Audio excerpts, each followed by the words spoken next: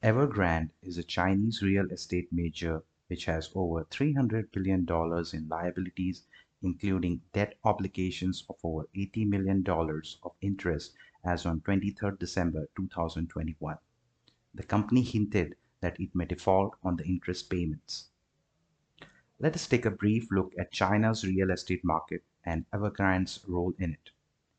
Real estate's contribution to China's GDP is 30%. Composition of real estate in total RMB loans is 27%. Evergrande is a part of the global top 500 companies.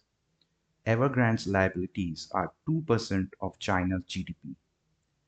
The number of jobs sustained by Evergrande Group alone is 3.8 million. Evergrande Group has 1,300 projects in 280 cities. They have a backlog of 1.5 million real estate bookings yet to be delivered. Over 171 domestic banks and 121 financial institutions have extended loans to Evergrande. They sell 600,000 houses annually versus 350,000 sold in India in the year 2019. Let us look at the key developments in the Evergrande story. Let us look at the key developments in the Evergrande story. People's Bank of China caps lending to real estate developers. Key metrics deciding creditworthiness of developers are liabilities to total assets, net debt to equity, cash to short-term debt of the borrower.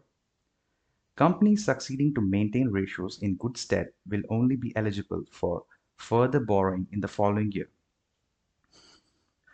Only those companies succeeding to maintain ratios in good stead will be eligible for further borrowing in the following year. The bank applies an incremental cap of 15% for the successive year. Evergrande breached all requisite ratios at the end of June 21st quarter. Z-spreads, a measure of credit, liquidity, and optionality risk on a bond, increased for Evergrande's entire host of bonds due in 2023. On 23rd June, Fitch downgraded Evergrande from a B+ to a B.